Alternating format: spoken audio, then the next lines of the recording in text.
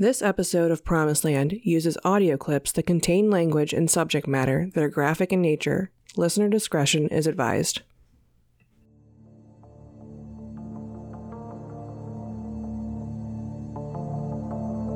I've never lied to you. Your Bible is full of lies. Your sky god makes no sense. If he was all perfect, why don't he come down and do something? If he can heal everybody in a minute, why doesn't he heal them all? Why do he make all these different races to fight and to kill? Why does he bring some into the world born blind? America, 1973, Christian America, Jehovah's America, Bible America, 1973. You have nothing to lose and everything to gain by following me. Why don't you deny yourself? Why don't you deny yourself? Why don't you say yes to this cause and no to that slave system? I thank you. I thank you. I thank you because my words are spirit and my words are life. This is a revolution that will heal you. This is a Father that will save you. This is one that will shepherd you through every storm.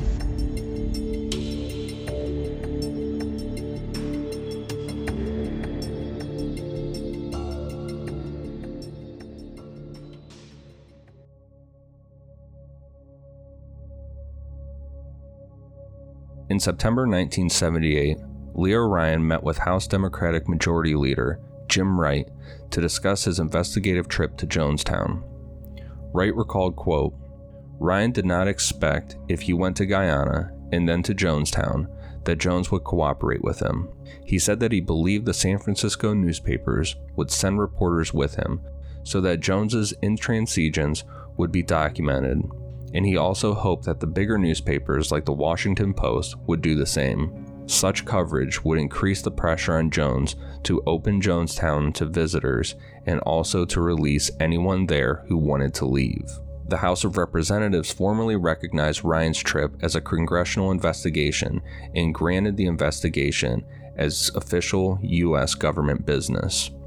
Ryan held several meetings with the concerned relatives about his planned November trip and asked the State Department to provide briefings, but the department was still concerned of potential harassment allegations by People's Temple and were not encouraging of Ryan's trip. Ryan was very upset with the lack of cooperation and promised members of the concerned relatives that he would, quote, "do something about it" when he returned from Guyana. Meanwhile, in Jonestown, Mark Lane made his return, spewing to Jones that he had found more proof that the U.S. government was in fact engaged in a conspiracy against People's Temple. Tim Carter noticed Lane paid particular attention to People's Temple member Terry Buford and sent a note to Jones stating that Lane's crush on Buford, quote, "could be used to our advantage, I feel." Terry Buford, who was looking for a safe and secure way to leave People's Temple, used this to her advantage and suggested to Jones that she should leave with Mark Lane to become his personal secretary and temple liaison. Jones agreed, and when Mark Lane left Guyana to head to San Francisco, Terry Buford was with him, where she would remain in San Francisco to work at the Gary Boulevard Temple offices while she planned out her escape. On September 27th, Mark Lane provided Jones with a memo titled Counteroffensive, which were plans of attack against Temple enemies through legal, public relations, fundraising, and congressional counteroffensives. Lane described, quote, "Among the suspect organizations are the Central Intelligence Agency, the Federal Bureau of Investigation, the Internal Revenue Service, the U.S. Post Office, the Federal Communications Commission, and their agents and employees. It is apparent that various newspapers and freelance writers or reporters for newspapers have participated wittingly or unwittingly in the coordinated effort to destroy Bishop Jones and the People's Temple. With Jones's approval, Mark Lane and Donald Freed launched the Public Relations Counteroffensive in San Francisco on October 3rd in front of numerous reporters and camera crews. Lane said to the media, quote, "To those who have wondered why People's Temple has been silent during all the long time of these attacks, I can just say that the silence has ended and the offensive has begun.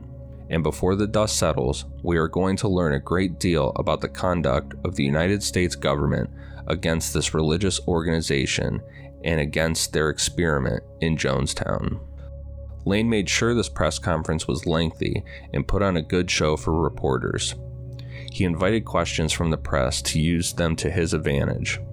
One reporter asked about gunshots being heard in Jonestown, where Mark Lane responded with a vivid image of mercenaries coming into Jonestown wielding rocket launchers. A reporter responded with, quote, "You're weaving a fabric of plausibility, and we're asking you for specifics." He was asked to provide proof of the CIA and other agencies who he claimed were working against People's Temple and Jim Jones, only for him to respond by saying, quote, "Where haven't CIA agents been before Jonestown?" As Mark Lane had intended, coverage of the news conference only mentioned the most inflammatory accusations, and Jones couldn't have been more happy with the way it turned out. Also, during the beginning of October 1978, USSR Embassy Representative Fedor Timofey finally made his visit to Jonestown in order to report back to the Soviet Union his findings to see if People's Temple would make a good fit to move to the Soviet Union. Timofey was treated to a lavish dinner where Jones made the statement that the Soviet Union was, quote, "Jonestown's spiritual mother." For many years, we have let our sympathies be quite publicly known that the United States government was not our mother, but that the Soviet Union was our spiritual motherland.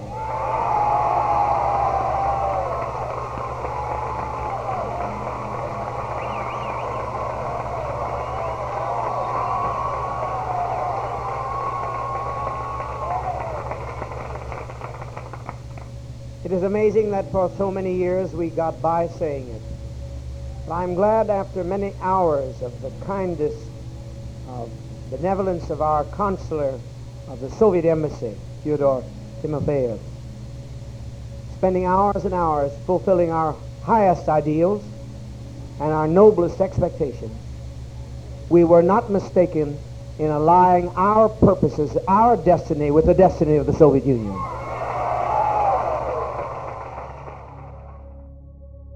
Although Timofey was impressed with Jonestown, telling Tim Carter, quote, "Jonestown is more socialist than us. We should take lessons from you," he had stated that he has yet to receive word from his government regarding the move of Jonestown to the Soviet Union. In mid-October, Marceline left for Indiana to visit with her family. While in Richmond, she invited her parents to come back with her to visit Jonestown. When they agreed, she radioed ahead, requesting that her parents be told that the reason she and Jones had separate cabins was because she worked long days while Jones worked long nights. She wanted to keep the appearance of a normal and happy marriage for her parents. While she was away, Jones had selected a 19-year-old, Shonda James, as his newest lover. Though Shonda was honored that Jones had showed interest in her, she informed him that she was interested in someone else. Jones's response to this was to have her admitted to the extended care unit, where she was constantly in a drugged state, only being released when Jones would request her presence in his cabin. People's Temple member Tim Tupper later said, quote, "Jones fucked her whenever he wanted to." When Jones wasn't in a drug stupor himself, he focused his attention on temple finances. He started a committee to help focus efforts on money-making called the Money-Making Project Committee. Jonestown finances were not enough to cover the monthly cost to keep Jonestown in the current state it was in. With constant attention being focused on public relation efforts, Jonestown as a community was suffering. There would be no way to sustain Jonestown in the long term if things continued the way they were. Gene Chaikin, when not drugged in the extended care unit, had stated in behalf of the committee, quote, "We do not feel that as the community is now structured, it can ever be financially self-sufficient. We will not be self-sustaining as long as we spend most of our time fighting rear-guard actions, so long as we have to cover our own ass, so long as PR had priority over production." Jones and the committee met to come up with new money-making methods, such as nightclubs, restaurants, and small shops. Tim Carter recalled, quote, "It was decided that Jonestown might start buying businesses. We also planned 2 restaurants in Georgetown, and Patty Cartmel and Riviana Beam opened up a curio shop. It was ironic. The great socialists could only survive by becoming capitalists." The numbers still weren't adding up. It was estimated the extra income would bring in somewhere around $25,000 to $40,000, but Jonestown was running on a monthly minimum of $100,000. Even with Jones's foreign bank accounts totaling around $30 million, that would only sustain Jonestown for around 25 to 30 years. Jones, only being 47 at the time, knew that he would outlive this time frame, and he would not go down as a failure. The only real chance Jonestown could have is to make the move to the Soviet Union.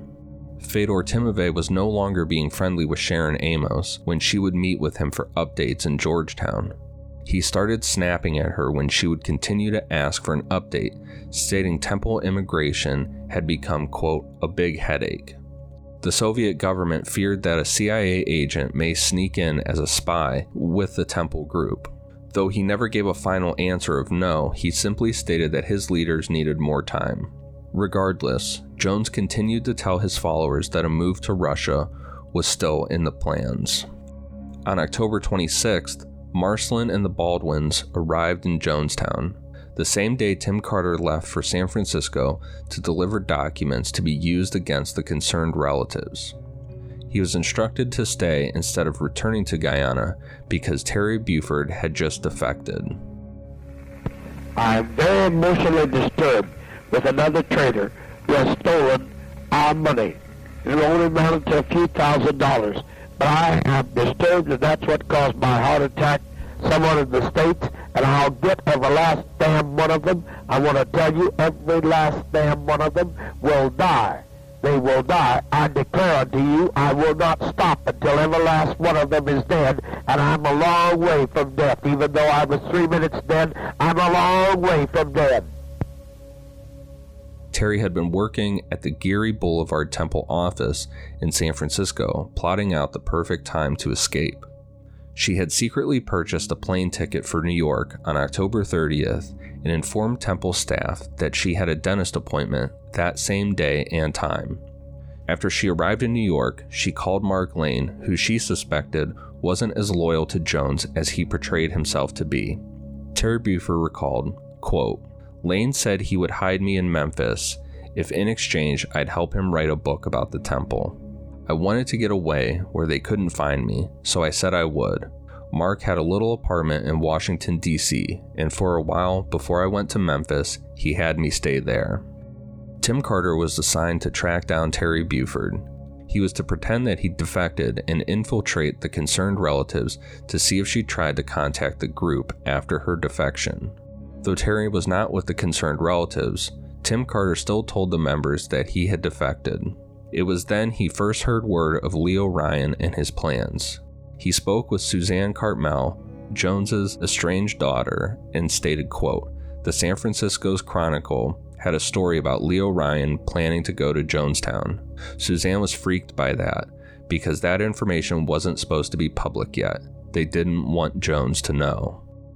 As soon as word got to Jones, Tim Carter's assignment was changed from Terry's defection to finding out as much as he could on Leo Ryan's planned visit. Tim Carter recalled, quote, "Ryan's official plan was supposed to be he would come alone with no concerned relatives or media, but it seemed clear that he would be coming with lots of them. He's told concerned relatives that he expected to be turned away at the Jonestown gate, and then he would go back to the USA and schedule hearings about Jonestown starting in February 1979. He told them that the only legal authority the US government would have was if American citizens were being held against their will. So if Ryan didn't get in, he would claim that. And if he did get in, and even one person left with him, and then that person testified about nobody being allowed to leave, Ryan would have proof. So either way, he'd win." Jones took this news hard, and even Marcelin's mother, Charlotte Baldwin, recalled that Jones appeared, quote, "very near a mental collapse." With the second defection of a key member of the temple and Leo Ryan's planned visit now being known, Jones's anger and paranoia had taken a whole new form, especially with temple punishments. Some new punishments introduced were the box, which was a 6-foot by 4-foot underground enclosure used as a sensory deprivation chamber. He also used people's fears against them, such as threatening to tie people to a stake near the jungle so the quote tiger could get them, or forcing a woman who was deathly afraid of snakes to endure a snake crawling all over her. And then of course, if those methods did not work, there was always the extended care unit. I really do. I thank you. He gave my sentiments. I appreciate his leadership. He gave my sentiments. It's a goddamn shame. I can't eat cake because I got to think of the welfare of you people because I put on weight. I put it on so badly, so easily these days. I can't fuck and do it in good conscience. And I'm a son of a bitch. Some of you people play around and you see your goddamn face every Sunday night. Now, some people might have liked to watch the Technicolor movie or did some reading or a little chatting or a little dance. They got to look at you. We ought to dance on your fucking head.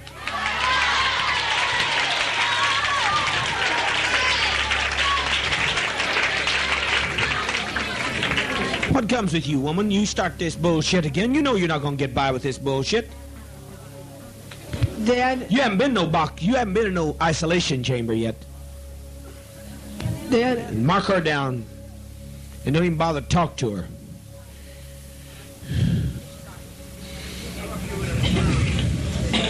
We're sick of it. Dad, what? Dad, last night when I got that great goddamn big snake that can kill her in one damn ring. You get that son of a bitch. That's the only thing she understands, that damn snake.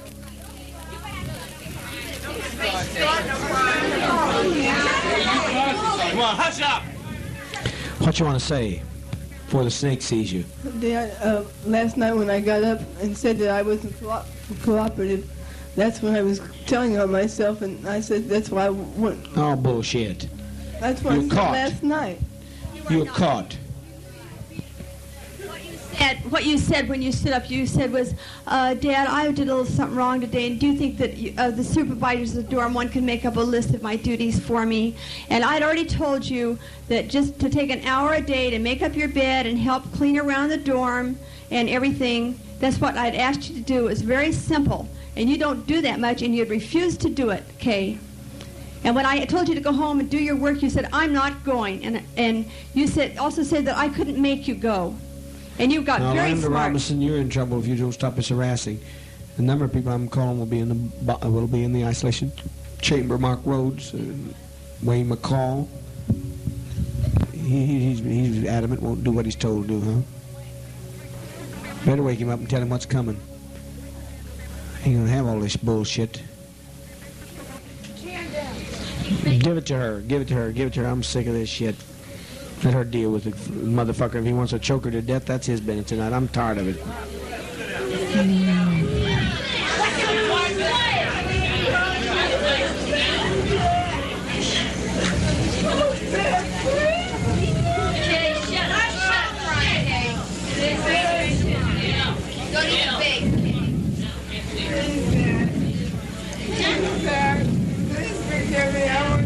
You said the same thing the last time.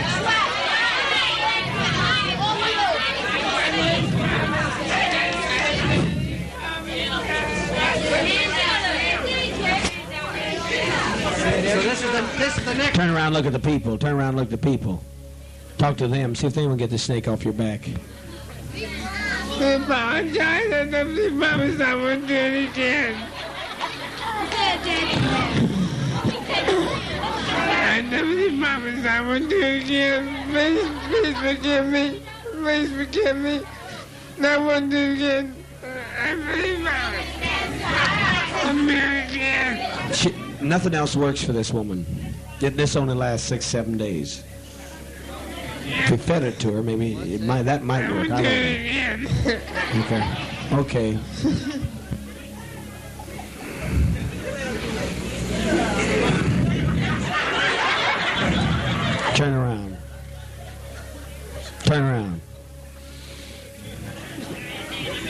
What's this? Thank you, Dad. Now, I mean, Kay, I don't know why you think you can put us through this every night. He about got you that time, didn't he? Yes, Dad. I'm sorry. Thank you. You haven't seen nothing yet. You know how long he gonna be? About 37.5 feet long. He's just a baby. That's what's out there. She keeps on, she'll be snake food before then. Hi, you old sweet fellow. I like him. The more I see these fuckers, the more I like them. Yeah. Look at that. Look at that grip. That's a grip. You're a good guy. Boy, they love that snake dance. She went through the snake dance in Georgetown. Fantastic. She went fantastic. The snake danced with her. Head was out dancing with her. Oh, what do you do? Shit on her? Wouldn't he know it? You would shit on me. Everybody else does. Judy. Why didn't you shit on her? God damn it. You huh? He's shedding his skin. He stinks now. I know, but why didn't he shit on her? He shit on me, too. You little fart. What's the matter with you, woman? You keep taking up our time. Speak up. I won't do it anymore, Dad. I'll think.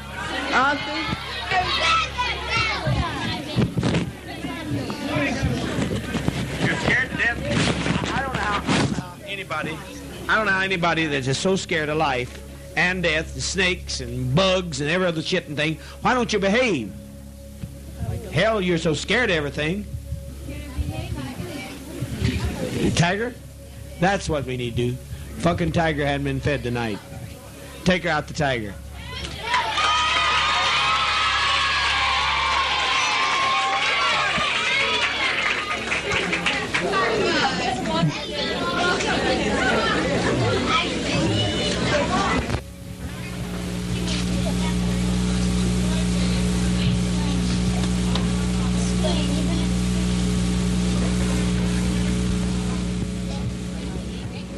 Willie Malone shoved Carol Kearns in the face yesterday, abusive and threatening, called her and Karen Lindo's name, loud and mouthy in an apartment this morning, taken to coordinator's office both times, hostile to Penny and Mother.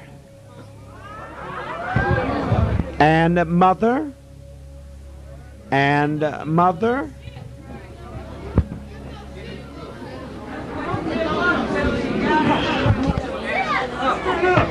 Stand up! Don't you give no shit to Mother.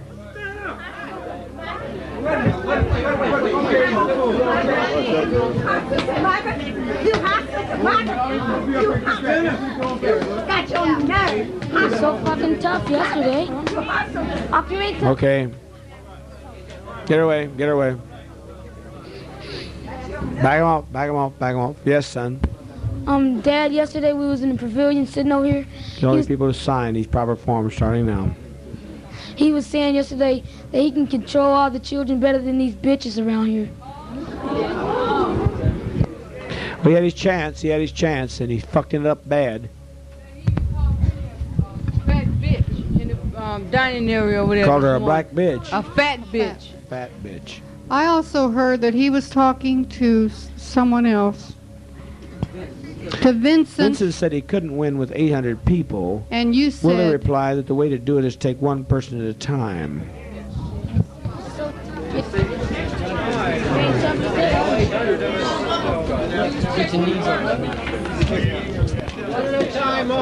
You punks.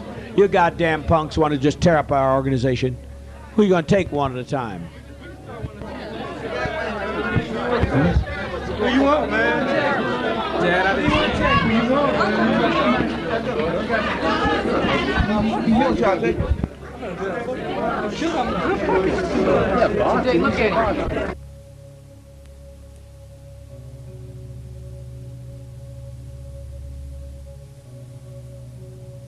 About George Jackson, that when they isolate him, that only way Don't he you survived, dirty the name of George Jackson. Yeah. Don't you dirty the name of George Jackson. If George Jackson had had this movement, he'd be alive. Don't you dirty his name. You're not worthy of his goddamn name. Don't you speak his name, you prick.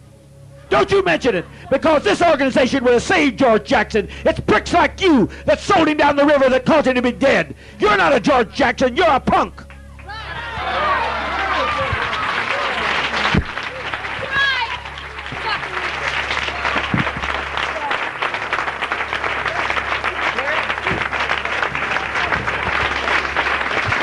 You goddamn miserable punks. You gangsters that want to identify with George Jackson, and if he'd had some of you miserable punks working with him, he wouldn't have been killed by the pigs. If he'd had this organization, he talked about it. You haven't read his books. He talked about this kind of organization we have. You miserable goddamn punk. Don't you ever dirty his name again until you can learn to cooperate and follow rules, you miserable punk. And he said, like, only way you can survive, like, you be in a box, and if you take off your clothes, keep on putting them back on, you never, lose your head, nothing like that. And he think he's going to survive in the box. No, he great punk. We put him in the fucking box with the frog tonight. Then see if you can stay away from the frog. One touch of the fucking frog. How about that, Willie boy? Big old ganglang Willie boy. How about going in the box tonight with the frog? Dan, how about the frog? Truthfully, get the frog. Why don't you put your hand in there with the frog? Dan. Come on, Willie boy. Put your hand in there. Put your hand in there, Willie boy. Put your hand in there. Put your hand in there, Willie boy. We might as well be free from you. Nobody else see it. Nobody else see it. Thank you, Billy. I told you to, right? Dad, when you're talking about being a crazy... Got no problem. It's your problem. You touch a frog, you're dead. You can take anything you think. You take anything. How about Willie? How about Willie? Want to touch a frog tonight, Willie? You punk, you goddamn gangland punk. You've caused us trouble week after week, month after month. Got my blood pressure boiling, punk. Ah, see, he's tough. He's tough. He can handle anything. Handle his frog, Willie. I know I can, Dad. Handle it, pup. To open up and take it.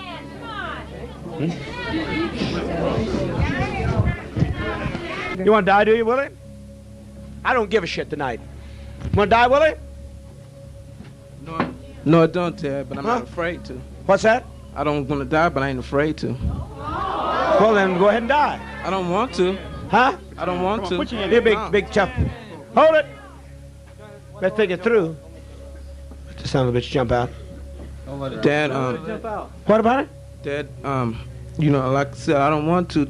I said that I was just pissed at the time. I mean, I didn't say it was your fault. At first I tried to hold it against you that how come I didn't get off the crew. But I didn't feel it was your fault. I felt it was Penny and them because they didn't give you the right information. And No. Last rally. No, it's no 2 days, Willie. It's your whole attitude, and you don't never exhibit a good attitude. You're not afraid to die. You're not afraid to die, and you're not standing for anything. I'd be ashamed to die if I were you. Defying an organization for socialism, I'd be ashamed to die. Dad, quit talking. But what reason we got to think you won't change? I don't think you will change where you're going. Dad, if it was some other way, I feel that everybody's up here, hitting. I'd rather let some senior that has some pain, not Sebastian and the rest of these guys.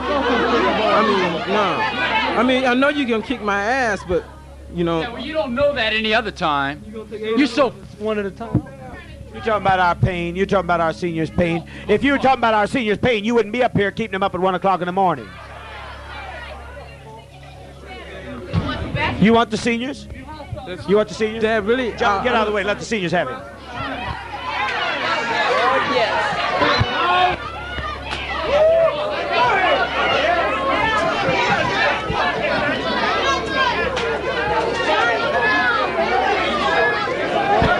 Come on, Willie. So tough now. All right.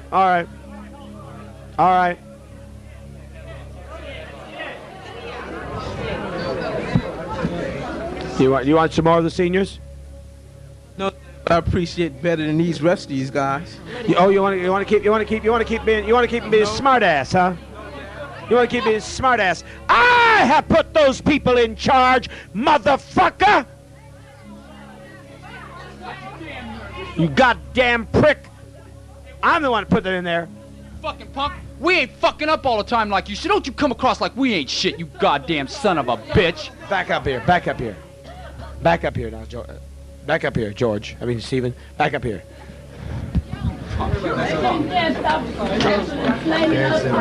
appreciate that. Back up, now hold it.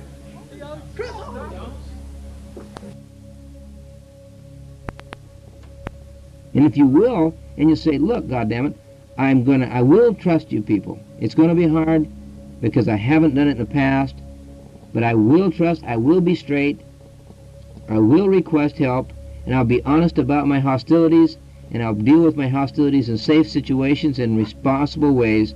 And we say, fine, hey, we got no damn trouble with you now at all. But I'm concerned about your hostility level because I think you're still hostile as hell. And as long as you're hostile as hell and haven't come to grips with this and found a better way to channel it, I don't think you're safe outside that box. Well, I'm sorry. I have seen hostility, a whole hell of a lot of hostility, and you have masked it quite well. I mean, you mask it. You cover it up. You try to come off as the passive, quiet, almost meek child. But, sister, it's there. A lot of it. And I'm not deceived by it. In fact, the only way I'm going to be convinced at all that this thing is dealt with is that you can come out with it and deal with it, discuss it, describe it, show what triggers it off, and come up with some responsible alternatives to the way of handling it. Because I wouldn't consider this therapy at all successful unless we're able to do that. Masking it does not deceive me at all. Why don't you think on it? I'll get back to you later. I see. What's that medication for? Has he got some kind of condition it treats? I don't know. You don't know, huh? That's interesting.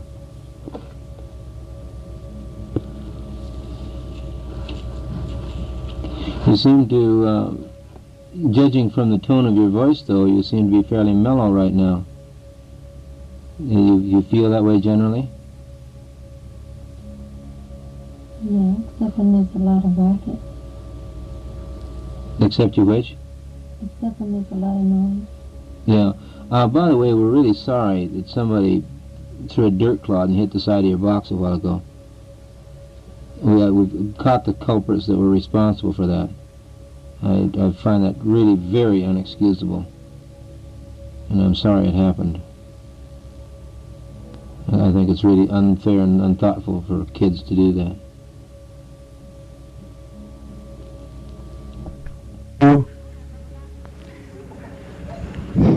Speak up. Why are you giving them trouble? I must be losing track of it. I thought I was doing better. I tried to hold my tongue, but it wasn't good enough. I don't see why you can't Put your hands keep your mouth shut. I don't know you're saying anything. How come you can't keep your mouth shut and do your work? Huh? How come you can't keep your mouth shut and do your work and stay off of it?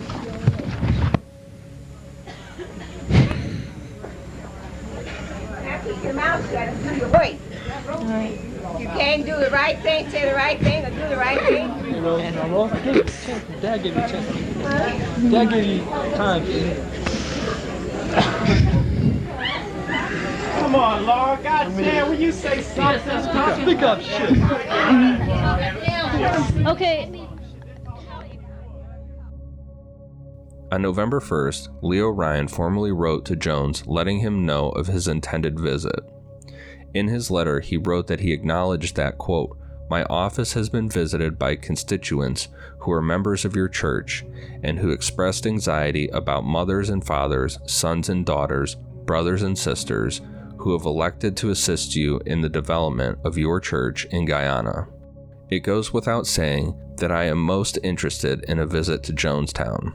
Leo Ryan asked that Jones respond to Ambassador Burke at the embassy in Georgetown.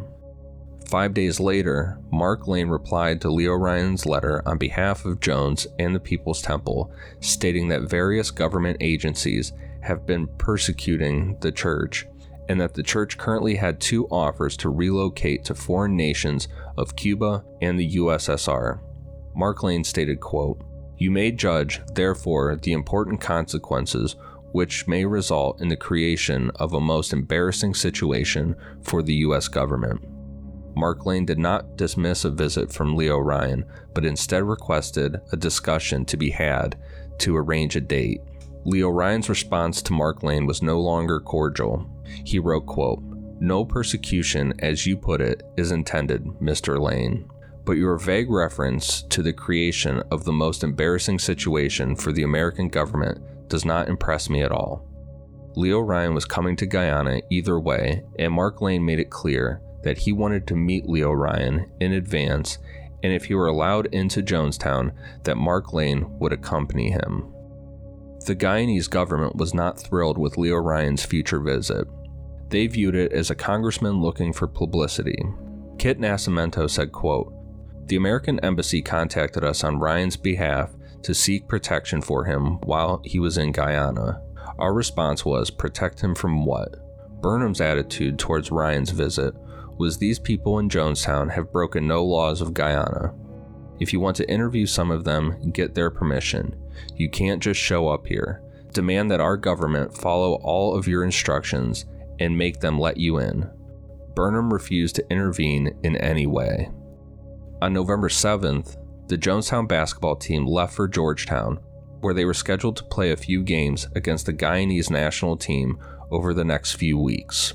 Jones initially refused to allow them to go, but with Marcelin's help explaining to Jones that it would be good for the Guyanese government to see that all was well in Jonestown, Jones finally let them leave, but not before explaining to them and the other settlers, quote, "I heard some congressman wants to come here.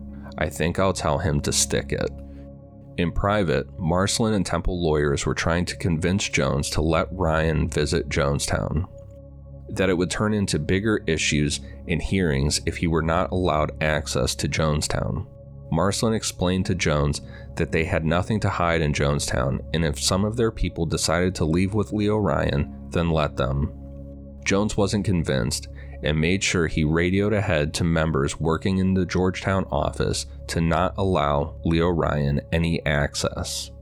Most People's Temple members were unaware if Leo Ryan was indeed going to be allowed access to Jonestown or not, and many who had been wanting to escape began their planning.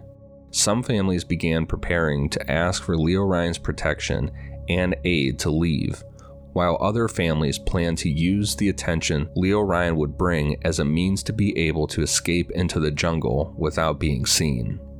It was at this time when Carolyn Layton wrote a memo to Jones titled, quote, "A final stand if decided on."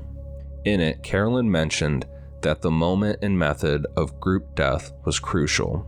She wrote, quote, "How do you convince Stephen, or would you? How will you have the knowledge to know now is the time to go ahead and do it?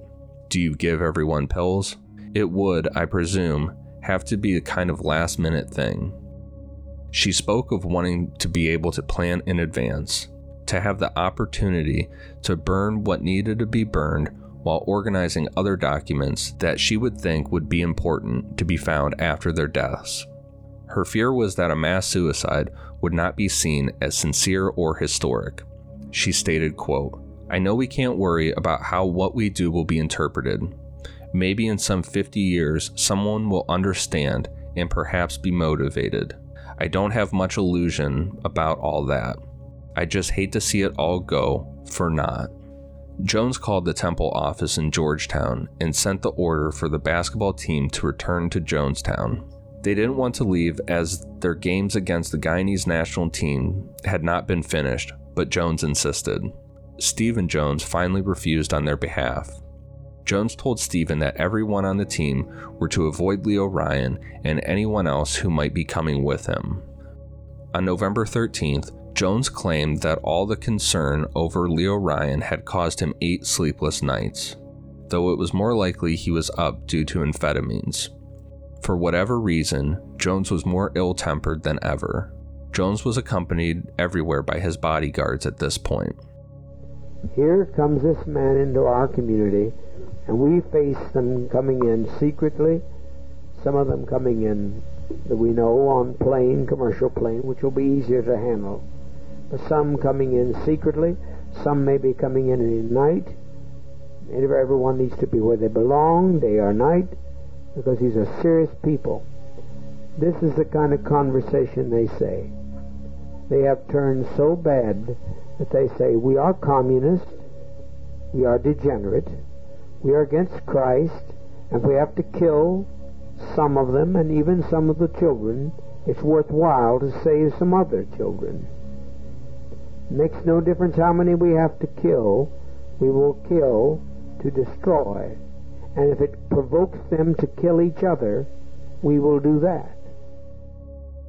Jones still remained adamant that Leo Ryan should not be allowed access to Jonestown, but Richard Trope thought it was best to start preparing for the arrival. It was his thought that if they were allowed in, they might as well make a good impression. Trope gathered other leaders and sent out memos to have all trash cleaned up, children's artwork displayed that, quote, reflect variety and creativity to counteract propaganda about our people being mind programmed. Our aim should not merely be to present a clean and neat Jonestown and defend against their lies, but to educate this congressman, to open his eyes to what we are doing here. No quiet, controlled setup shit. Back in California, Leo Ryan had his final meeting with concerned relatives. He went over all allegations and decided which were best to raise with the Guyanese officials, as well as who he should talk to if he were to gain access to Jonestown, though he still expected to be refused. On Tuesday, November 14th, Tim Carter returned to Jonestown from California, as well as Leo Ryan flying into Guyana. With him, he brought his staff members, Jackie Spear and James Scholart, 9 members of the media, including Tim Reiterman and photographer Greg Robinson of the San Francisco Examiner, Ron Havers of the San Francisco Chronicle, producer Bob Flick, cameraman Bob Brown, sound technician Steve Sung, and reporter Don Harris of NBC, The Washington Post, Charles Krause, and Gordon Lindsay of the National Enquirer. Concerned relatives sent Tim and Grace Stone, Howard and Beverly Oliver, Stephen Katsaris and his son Anthony, Sherwin Harris, the former husband of Sharon Amos, and the father of Leanne Harris, Nadine Houston and her daughter Carol Houston Boyd, former Gang of 8 members Jim Cobb, Mickey Touche, and Wayne Paitilla, and Claire Bouquet, as well as Bonnie Burnham, who had no family members in Jonestown but had a close friendship with Marcelin, and it was thought she may help ease tensions and convince Jones to cooperate.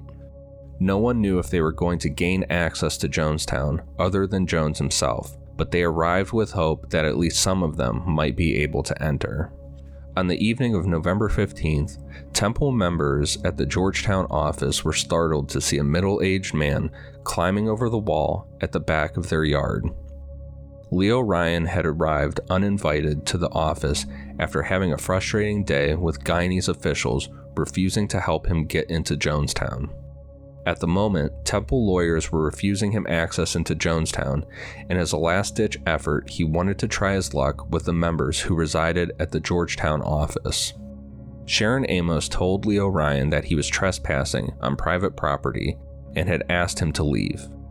He assured Sharon that he meant Jones and the People's Temple no harm, that if everyone there were all right and residing there voluntarily, that he would assure the worried relatives and the matter would be settled. He spoke with other members at the office, all of whom assured him that they were fine. Sharon Amos informed him that Jones was ill and could not see Ryan at the moment, and Leo Ryan was content with that. Hell's fire, we've been through 84 white nights. Start to look at, what are we going to say to him in the first place? What are we going to say to some bitch coming here? What do you believe? We believe in that Jesus saves? No, I don't know what anything about Jesus saves.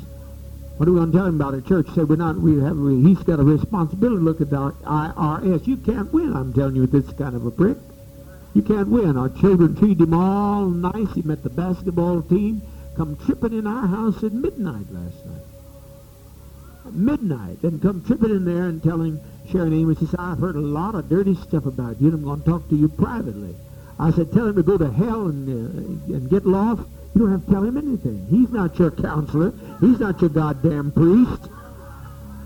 He thinks he's sent down here from the Holy Father of Rome and the Constitution and the Monroe Doctrine gives him a privilege to go everywhere he wants to, it also gives me the right to shoot him in the ass with one of the Tom Grubbs' air about it. So if you want to see your congressman tomorrow, stick around. He may come in. I don't know how long he'll stay, and I don't know what necessarily will take place in what kind of sequential arrangement.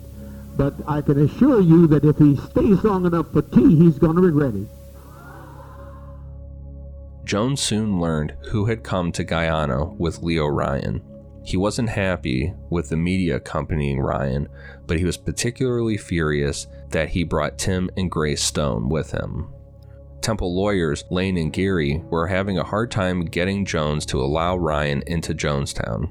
They tried explaining to him that it would be easier for media to cover that he allowed him into Jonestown, and if a few members left with him, it would be okay, rather than him refusing access. They explained that what would be covered couldn't be any worse than what Debbie Layton revealed when she defected. Still, Jones was adamant about not letting visitors and closed himself off from everyone in his cottage with communications only by phone through the Jonestown radio cabin. Negotiations between Leo Ryan and Temple lawyers continued for 2 days when Ryan decided to take a different approach. He mentioned that when he was in the Georgetown office, he did not see a single religious picture or item, that if they were a church, surely there would be some religious item or mention of God, that maybe if he was denied access, he could go back to the States and look into whether People's Temple should be allowed to have a religious tax exemption status or not. This gave Lane and Gary a new argument to use to convince Jones to allow Leo Ryan into Jonestown. Friday morning, Jones was still closed up in his cabin. Marcelin had called Jones and was in a heated argument with him in front of Tim and Mike Carter in the radio cabin, which was very unlike her. Tim Carter said, quote, "She said that we should be proud of what we built, so let's show what we have." Marcelin got really mad at Jones. She said, "I'm the only one who's kept this together, not you. I'd been around them for years, and I'd never heard them argue before." Marcy challenging him in front of anyone was very, very different. It was Marcelin's words that changed things. Though Jones never actually agreed to allow Leo Ryan access, it was the changing point where Marcelin and Temple lawyers decided to no longer accept Jones's decision of keeping Ryan out. Lane and Gary gave Leo Ryan the approval to come into Jonestown and bring with him whoever he chose, but made sure they explained to him that there was no guarantee of who would actually be allowed into Jonestown aside from Leo Ryan himself. Ryan acquired a twin-engine plane from the Guyanese government that would end up seating 19 passengers. Leo Ryan, Jackie Spear, the press, Mark Lane, and Charles Geary, U.S. Deputy Chief of Mission Richard Dwyer, Guyanese Government Information Officer Neville Anaborn, and 4 of the concerned relatives, Beverly Oliver, Jim Cobb, Carol Boyd, and Anthony Katsaris. The plane took off from Georgetown at about 2:30 p.m. Friday afternoon and made its 1-hour journey to Port Kaituma, where passengers were greeted by grim-looking Jonestown residents. After speaking briefly with the residents, Mark Lane informed Leo Ryan that only he, Charles Geary, Leo Ryan, Jackie Spear, and Richard Dwyer would be allowed into Jonestown, and that everyone else would have to wait in Port Kaituma. Marcelin was one of the first to greet the guests as they entered Jonestown. Ryan declined a tour as he wanted to meet with Jones right away. After a 90-minute wait, Jones, in his dark glasses, appeared. Ryan explained to Jones that it would be best to allow everyone access to Jonestown to prove the rumors of a prison camp were wrong. Jones agreed to allow everyone access aside from one reporter, Gordon Lindsay of the National Enquirer. Jonestown residents worked extra hard to have everything prepared for their visit. Kitchen staff worked long hours baking to be able to serve freshly baked bread and baked goods. Jonestown was cleaned from top to bottom to make a good impression on the Congressman. Tim Carter recalled, quote, "Jonestown had never looked so good."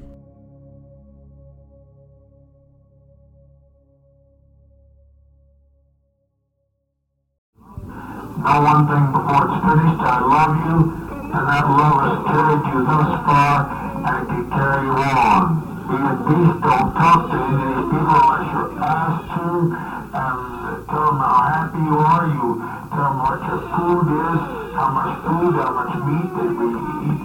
We have all kinds of varieties of foods, fruits, every day.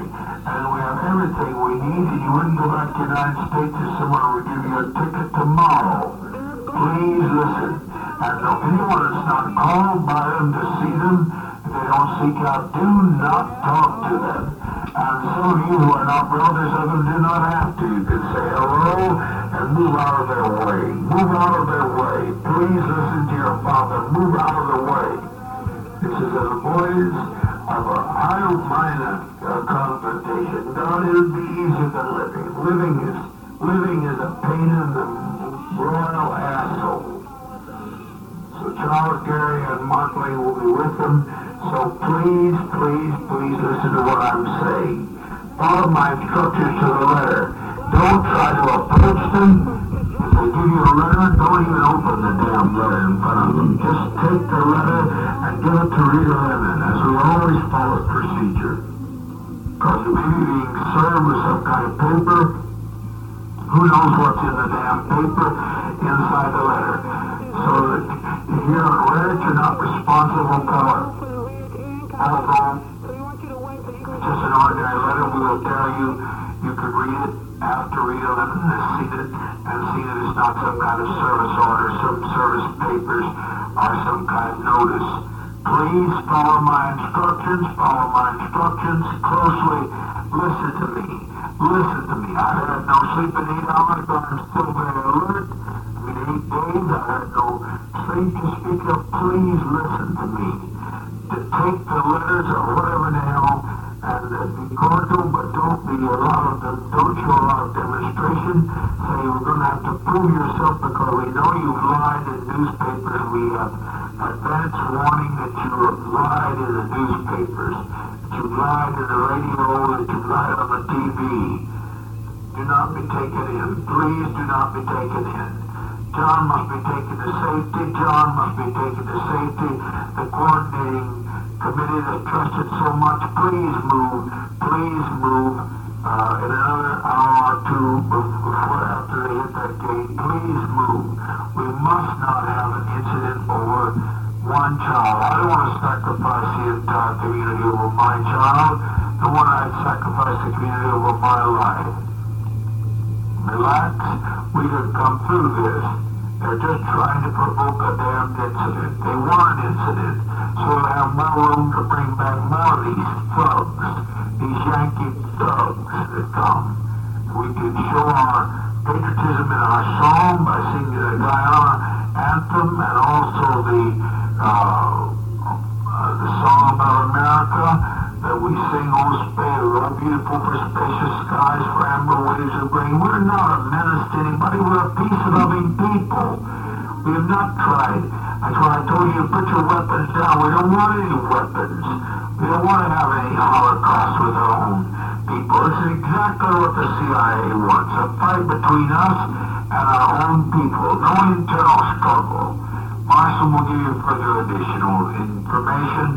Please listen. I only wish I were not so tired. I could help you immediately, but you have to listen to me by PA system. I'm very alert, and I'll be able to handle the situation when the time comes. I love you. If anything goes wrong, I love you. Know that you've never been loved so much, not 1/10 so much as I love you now. And I'll give my life for you if that'll help. Whatever the hell will help, I'll give my life for you. But please follow instructions. Again, I say, do not go near any of these people. Don't go near any of these people. You can shake hands if they come up to shake hands, but don't say, if they ask you you're happy, say yes. They ask you how much you eat. Well, we eat everything in the world. We have plenty to eat. We have the best medicines in the world. You can talk about that. Promised Land is a Cool Down Media podcast. All audio clips for Promised Land come from the Jonestown Institute. For more information, visit their website at jonestown.sdsu.edu. Follow us on social media at Promised Land Cast and subscribe wherever you get your podcasts.